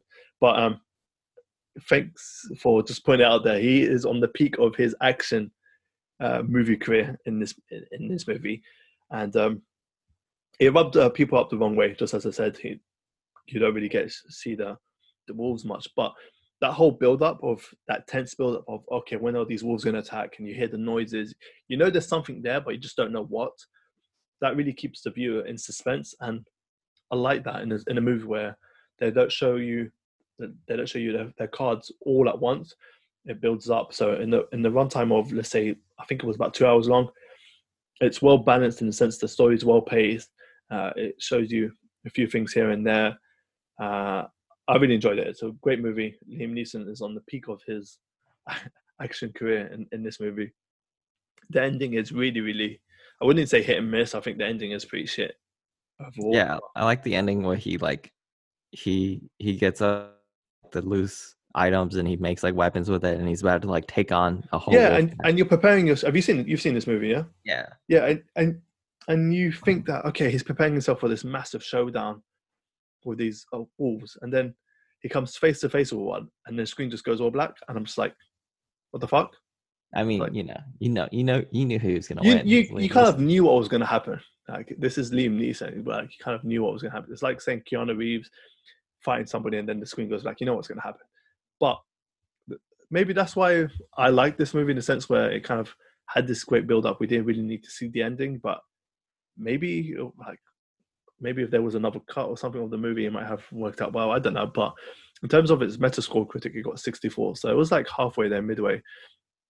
But if you like Liam Neeson in terms of his action movies and so forth, I kind of added a few more, but I think this one is one of the most kind of underrated of his action movies, and that's why this one's on my list.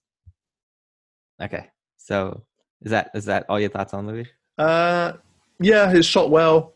The environment is amazing. It's something different. It's not like, yeah, I felt cold watching this movie. Yeah, I was about to literally say that brain emoji, and literally, I could say this was one of his. Have you seen Non-Stop? Or yeah, I would just say this is like non-stop outdoors in the mountains, essentially, like his other action movies. But yeah, no, I'm with you. It really, really sells you in kind of the environment. I love movies that when you're I believe I watched this in cinema actually. So I watched this in cinema, and you're just like you're sitting there with like your Tango ice blast or whatever you may be drinking, and I'm just like, wow, I'm actually cold. It really sold me in the environment. The cinematography was awesome. Loved everything about it except for pretty much the ending. Yeah. Okay. That's my take. To the next movie. Yeah, go on. Okay. Next movie is The Life Aquatic with Steve Zissou. Have you seen this movie? No. Okay, it's a Wes Anderson movie. Do you know Wes Anderson? Yep. Yeah, I really love his style. I think all his movies are amazing. He's probably one of my favorite directors like out there. Like I really love his style. I really love his humor. This one, I could have put a few movies on here, but Life Aquatic's probably my favorite. But yeah, this one, the critic score wasn't that great. The audience score wasn't that great either. But I think this movie is like one of the funniest movies I've ever seen. Oh, I've heard about this. Yeah, I think I've heard about this. It's about like marine biologists. His partner gets killed by a mythical shark, and by a shark, and they want to take revenge or something. Yeah, exactly. Yeah, I've heard about this. Yeah. The cast is really good. It's got Bill Murray. Bill Murray. It's got Bill Murray as the lead. He's really funny in it. Owen Wilson's Murray. in it. Sorry, I just need to do that again. Owen Wilson's in here. Oh my god. Kate Blanchett's in here. Willem Dafoe's in here. He's really funny. He's so good. Yep. Yeah, he's really funny in this movie. Jeff Goldblum. Jeff Goldblum. Oh, his goat. He's just in here. He's the wise goat out of our goat list. Yeah, it's just a really funny movie. It's just they're just like sailing the seas. They go diving. They get attacked by pirates.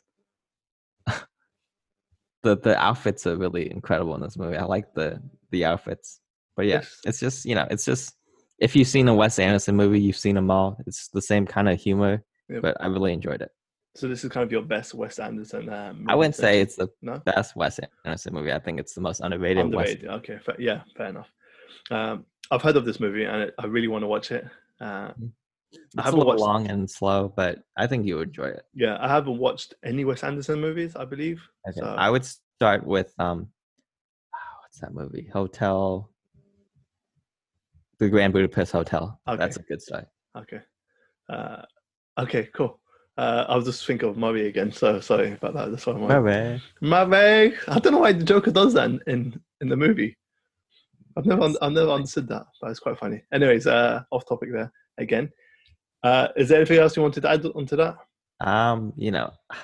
Just I love the quirkiness of his movies. I like how balanced every shot is. It's a good movie. Number 10 then on my list is that was number 9 for you, correct? Yeah, yep. So it should be number 10. The final one on my list, I do have a few more to add by the end, but I'll just blast out the names just as an honorable mention. The last one on my list, the reason it's on my list is because the first movie was so good. It's a case where people expect so much from the next movie that it might not live up to the expectations, and it's The Matrix Reloaded. Oh, good choice. I thought this movie, even though it was slightly under par in terms of what The Matrix did, I thought the hate that maybe it might have received, or kind of the lackluster reception, or let's say the popularity of this particular movie is unwarranted. I think it's a great movie. It really does the Matrix trilogy some justice in terms of the continuation of the story. I don't need to explain what the storyline is because everyone knows what the Matrix is all about. But I thought they actually, even though the Matrix was slightly grounded in terms of what it tried to achieve, in terms of its effects, in terms of its cinematography, in terms of its where it was shot and what it was doing, I thought The Matrix Reloaded kind of upped the ante slightly and took a lot more risks because it was developing something that was niche at the time. And like in terms of action sci-fi movies, nothing came before it that really rivaled it. So obviously The Matrix came out in 1999, so they had like 4 years to work on this. And I think it really pushed the Matrix trilogy in the correct direction. Obviously, a lot of people have The Matrix as their number one movie, and then possibly The Matrix Reloaded. It's funny how The Matrix came out first, and Reloaded, and Revolutions, and people seem to think that it just got weaker and weaker as the trilogy went on. I kind of disagree in the sense where I think The Matrix is the best Matrix movie, and I think Reloaded and Revolutions were on par, but I think a lot of people just kind of misunderstand or have lost kind of track of what the story is trying to tell, and there was a lot of confusion and so forth. So I watched the scene with the architect Yep. times, and I don't know what he's talking about. Yeah, me neither. See, that's one of the things where when they go and get the key maker, and then they go, I love those particular scenes and stuff. And when he starts talking about the whole Matrix and what it is, and the only thing I got was that they've just rebooted the Matrix essentially, and they'll let the humans make mistakes, and they'll just kind of reboot it and create another Matrix essentially. But it is confusing. That I don't think at the time the Wachowski brothers knew what they were talking about. They're sisters now, so in case I fluctuate between him and her. So at the time, I don't think they knew what they wanted to talk about, or they knew what the direction. I think it was one of those moments where you just make the script up. It felt like they were making the script up as they were going along, because the Matrix wasn't really based on anything. There's kind of a new idea that it had, so it wasn't really based on any books that came before it or whatever. But I feel like the Matrix Reloaded really stands up well in the trilogy, and I think it's just really, really underrated.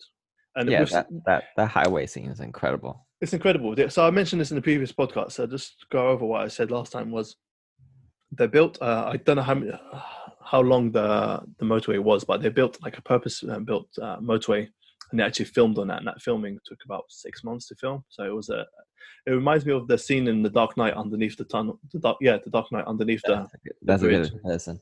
Yeah, so Christopher Nolan actually built that tunnel underneath, and if you see the behind the scenes, it was all to scale and so forth, and it was an actual real scene. So it had some similarities in terms of what it was using. So it had a lot of practical effects. So rather than just using full-on CGI and so forth, they utilized a lot of practical effects, and another comparison between this and, let's say, one of Christopher Nolan's movies, The Dark Knight Rises, was the fact that they both came after amazing movies, and people expected more of the same, or even for it to surpass them. But because the movies that came before them were just so highly regarded, highly rated, highly reviewed, that it was so hard to live up to the expectations of people. And I think that's where The Dark Knight Rises fails, and that's where The Matrix Reloaded also failed. It's just people's expectations of the movie were just set up so high that when the movie actually came out, and it was like maybe they expected more of the same of The Matrix, and maybe the few changes really put them off, and they just but yeah, whatever the case may be, The Matrix Reloaded is a great movie, and it's like in general, The Matrix is one of my favorite. Do you remember Enter the Matrix?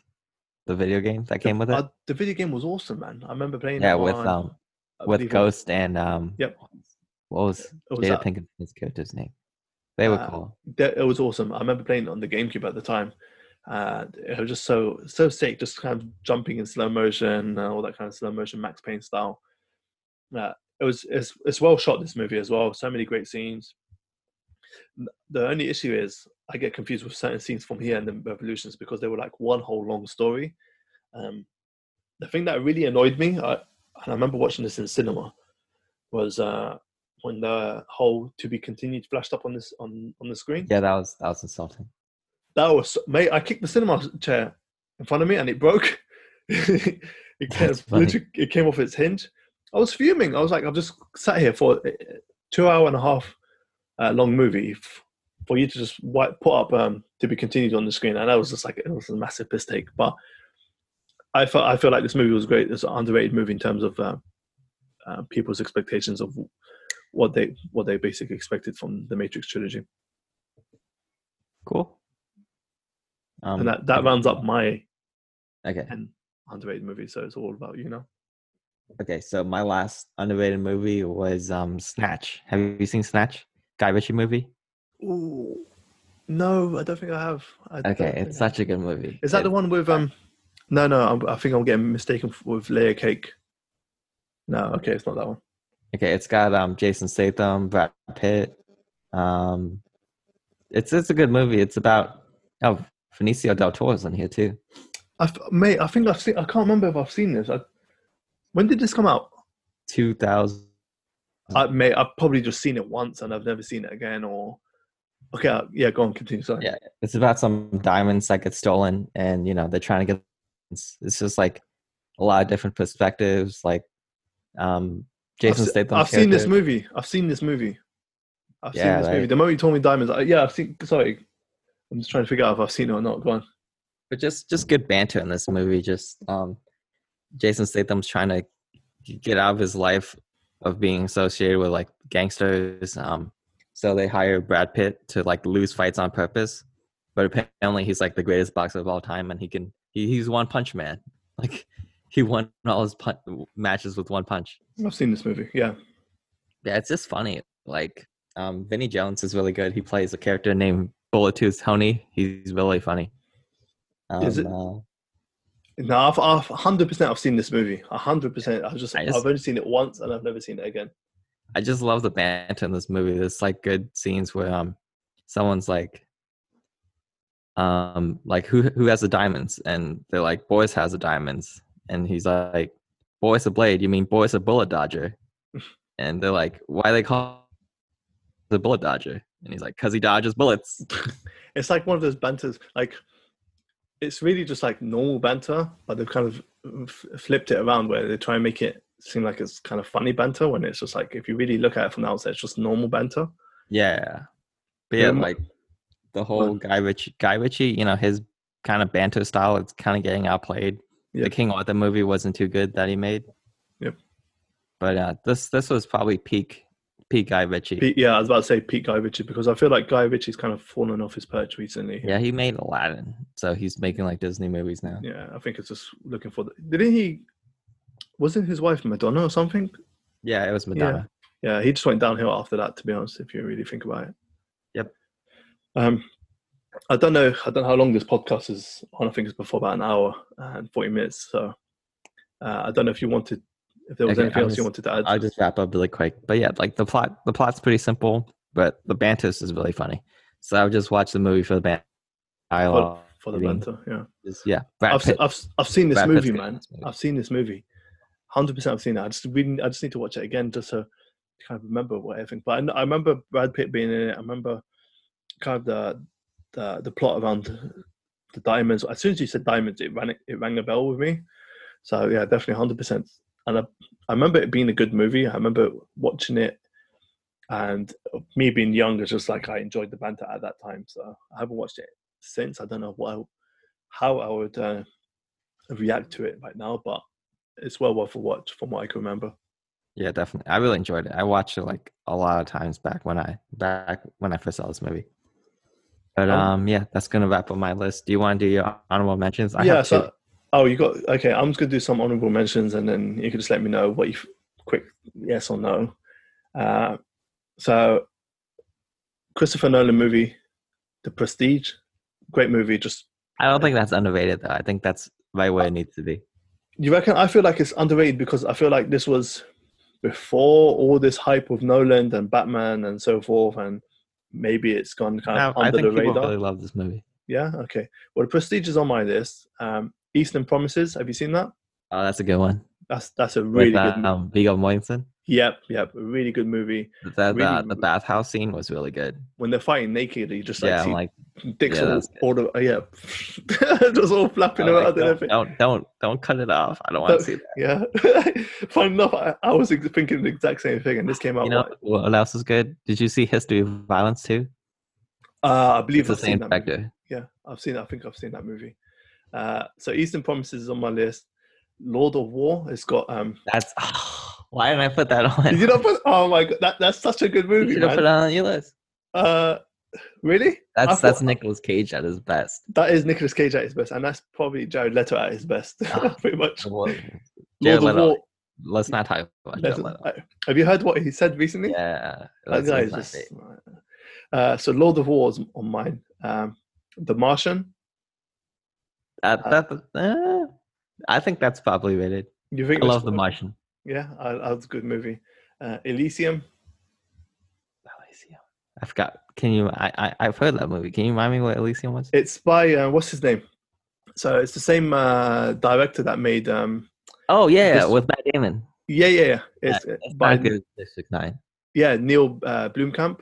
Yeah, it's not as good as District 9. No, but there's Really, some cool parts. I enjoyed it more than this. But you know what? District 9. I can't remember when that came out. Remember, I told you I walked out of the cinema on that movie. District 9 was supposed to be a Halo movie.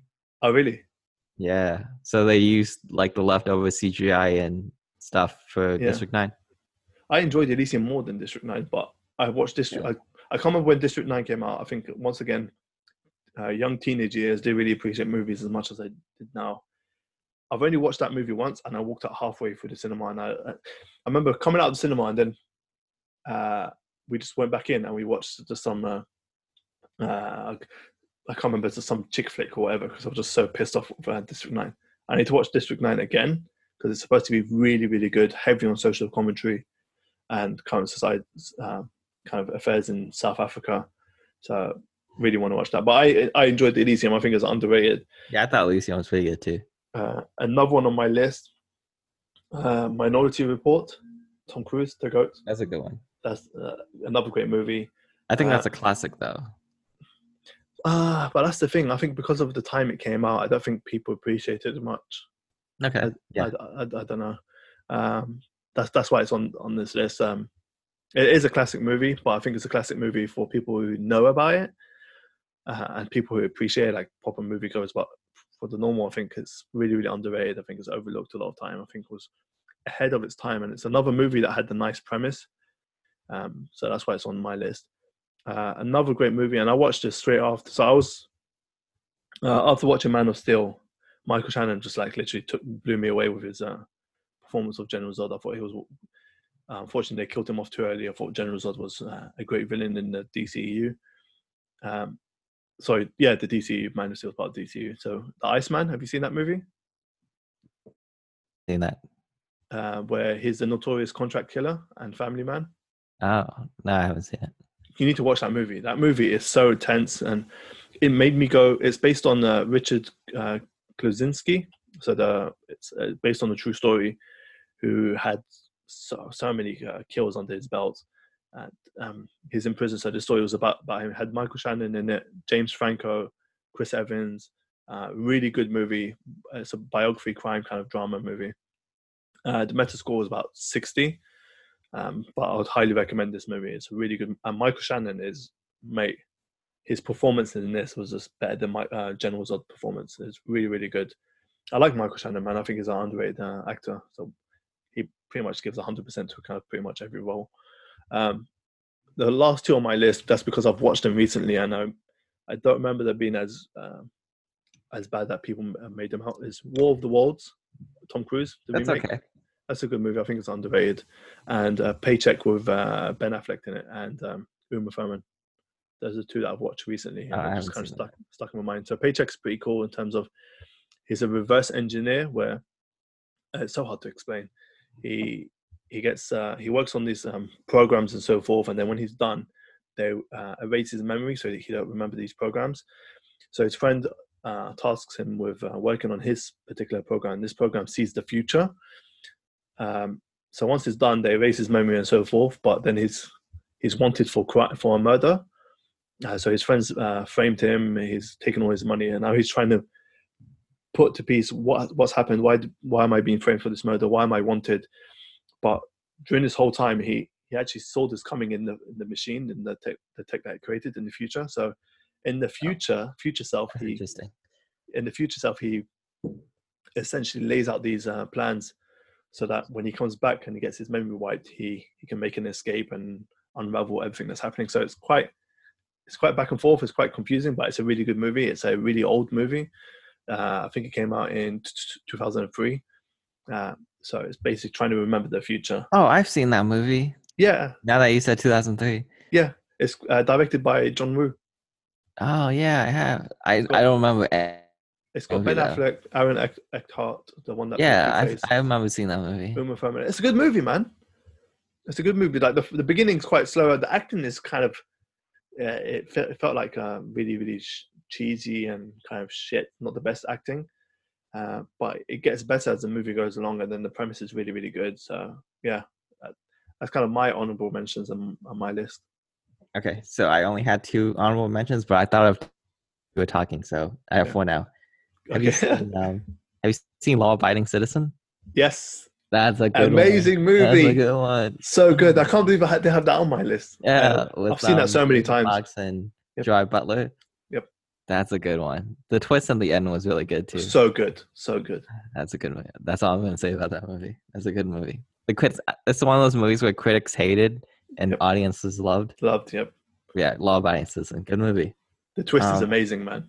That is a good movie. I don't even remember the twist, but I remember it being good. I remember it now, and I don't want to ruin it because it's one of those movies that you really need to watch. It's so good. You feel like it's going down this particular route, but then it just flips everything on its head, and it's like, wow, it really. You kind of feel sorry for what's his name? Gerard Butler. Yeah, you feel sorry for him essentially throughout the whole movie, but it's a really, really good movie. Yeah, that's a good movie. Have you seen Snowpiercer? No, I've heard of it though. It's good. It's like, like there's like the ice age happens again and it's too cold outside, so all of humanity lives on a train. I think I've heard of it. Yeah. And like the poor people sit on the back of the train. Yeah. I've heard of it. Throughout the movie, he's fighting his way to the front of the train. The front, yeah. Good twist too. But Snowpiercer was good. I have Anchorman 2 on here. Ooh, okay. Of course, it's Anchorman 1, absolute classic. Well, that's the same with The Matrix Reloaded. Anchorman 1 set the bar so high. But this one's still pretty funny. I think the fight scene in the second one is actually better. The fight scene in Central Park? Yeah, that one's so funny. Like Will Smith shows up, Kanye West shows up, Liam Neeson shows up. Hey. Yeah. Do you want to hear something funny talking about this movie? Because it had Paul Rudd in it, and I don't know if you've seen the latest episode of Hot Wings. Yeah, I saw the Tom Brady thing. Wait, have you seen the latest episode? No. So the latest episode of Hot Ones, they were talking about Paul Rudd. Did you know what the original script for Anchorman was? No. So basically, all these journalists were flying out somewhere to cover a story, and the plane crash lands on this island. And listen, and the island is full of these monkeys. So they're fighting off these monkeys for survival. Oh, that's funny. That sounds that's watch the video of the YouTube video of Hot Ones. Paul Rudd is so funny in that, and he's just talking about this script, and I'm just like, is he joking? Because what's his name brings it up, and he said, no, it was actually a full script, but they thought it would be too over the top. But that was actually the original script for Anchorman. I would have loved to see that. Yeah, I want to see that as Anchorman 3. That'd be amazing. But yeah, the Central Park fight, Liam Neeson shows up as a History Channel, and like the Minotaur is there, and they're like, wait a minute, the Minotaur is mythology. I don't know about that. Yeah, and the ghost of Stonewall Jackson's there. It's so funny. I don't know if this counts, but the outtakes of this movie are the funniest. Oh yeah. So funny. Like, amazing movie. The outtakes, I die every time I watch it. It's one of those movies where the humor is kind of niche. It's not like your typical humor. Drake's in the movie too in the beginning. Yeah, I remember that. Yeah, Anchorman 2, obviously not as good as the original, but still pretty funny. And the last movie I included, I don't think this is underrated movie, but it's underseen. It's Lady Bird. Have you seen Lady Bird? Talk about it and I might remember it. Okay, it came out in 2017. It was like the highest rated movie ever on Rotten Tomatoes, but I don't think anyone saw the movie. I asked everyone about the movie, and apparently I'm the only one who saw it. But let me just quickly do a search while you're talking. It's just like a coming-of-age comedy about a girl played by Saoirse Ronan. She's a really good actress. But it's like Fleabag. That's how I would describe it. It's like Fleabag. Okay, don't say Fleabag because I'm all over that at the moment. I've just checked on IMDb. I remember the poster fondly, but I haven't seen it now. It's just like a really like really lovable movie. So yeah, those are my. I just want to include that in there because I want to give Lady Bird a shout out because it doesn't get the recognition it deserves. Fair enough.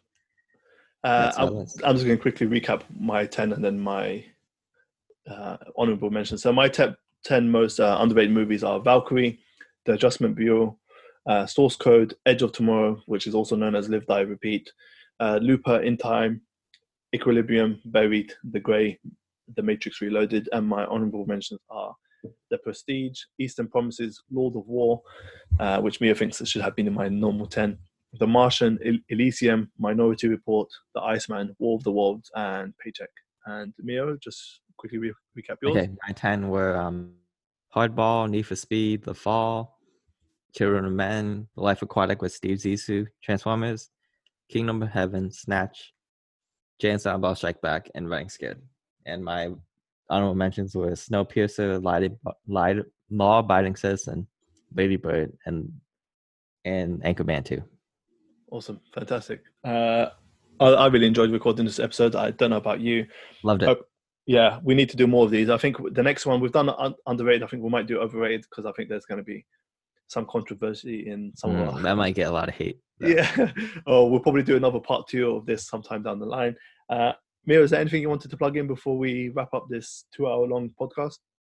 No. You did call it. Check the tapes. You called it. You said this podcast is going to be 2 hours talking long. about. So I looked over it at the time, and I was like, I saw it. It was like 30 minutes, and I was like 5 movies in. I was like, this podcast will be an hour and a half long max. So especially with the movies that we've seen, and we've got a lot to talk about. It's 2 hours long. I hope you guys enjoyed it. I don't know if Mia wanted to plug anything before we're done. Nope. Just check these movies out. Let us know what you think. There you go. Fantastic. Okay, that's it for today then. Thanks for joining us this week for episode 6 of the Multiverse podcast. If you would like to see more Multiverse content, be sure to follow us on the Instagram and Twitter page. So it's at the Multiverse. Links will be in the description as always. Also be sure to subscribe to the show on iTunes or Spotify so you never miss an episode. While you're at it, would really, really appreciate if you hit us with a 5-star rating on iTunes if you found any value in the show. Also, as Mia mentioned, hit us up with these movies. Let us know what you thought. Tell a friend about the show. Tell a friend about this list. And that will help us out too. Once again, thank you for your time, and we really hope to catch you on our next episode.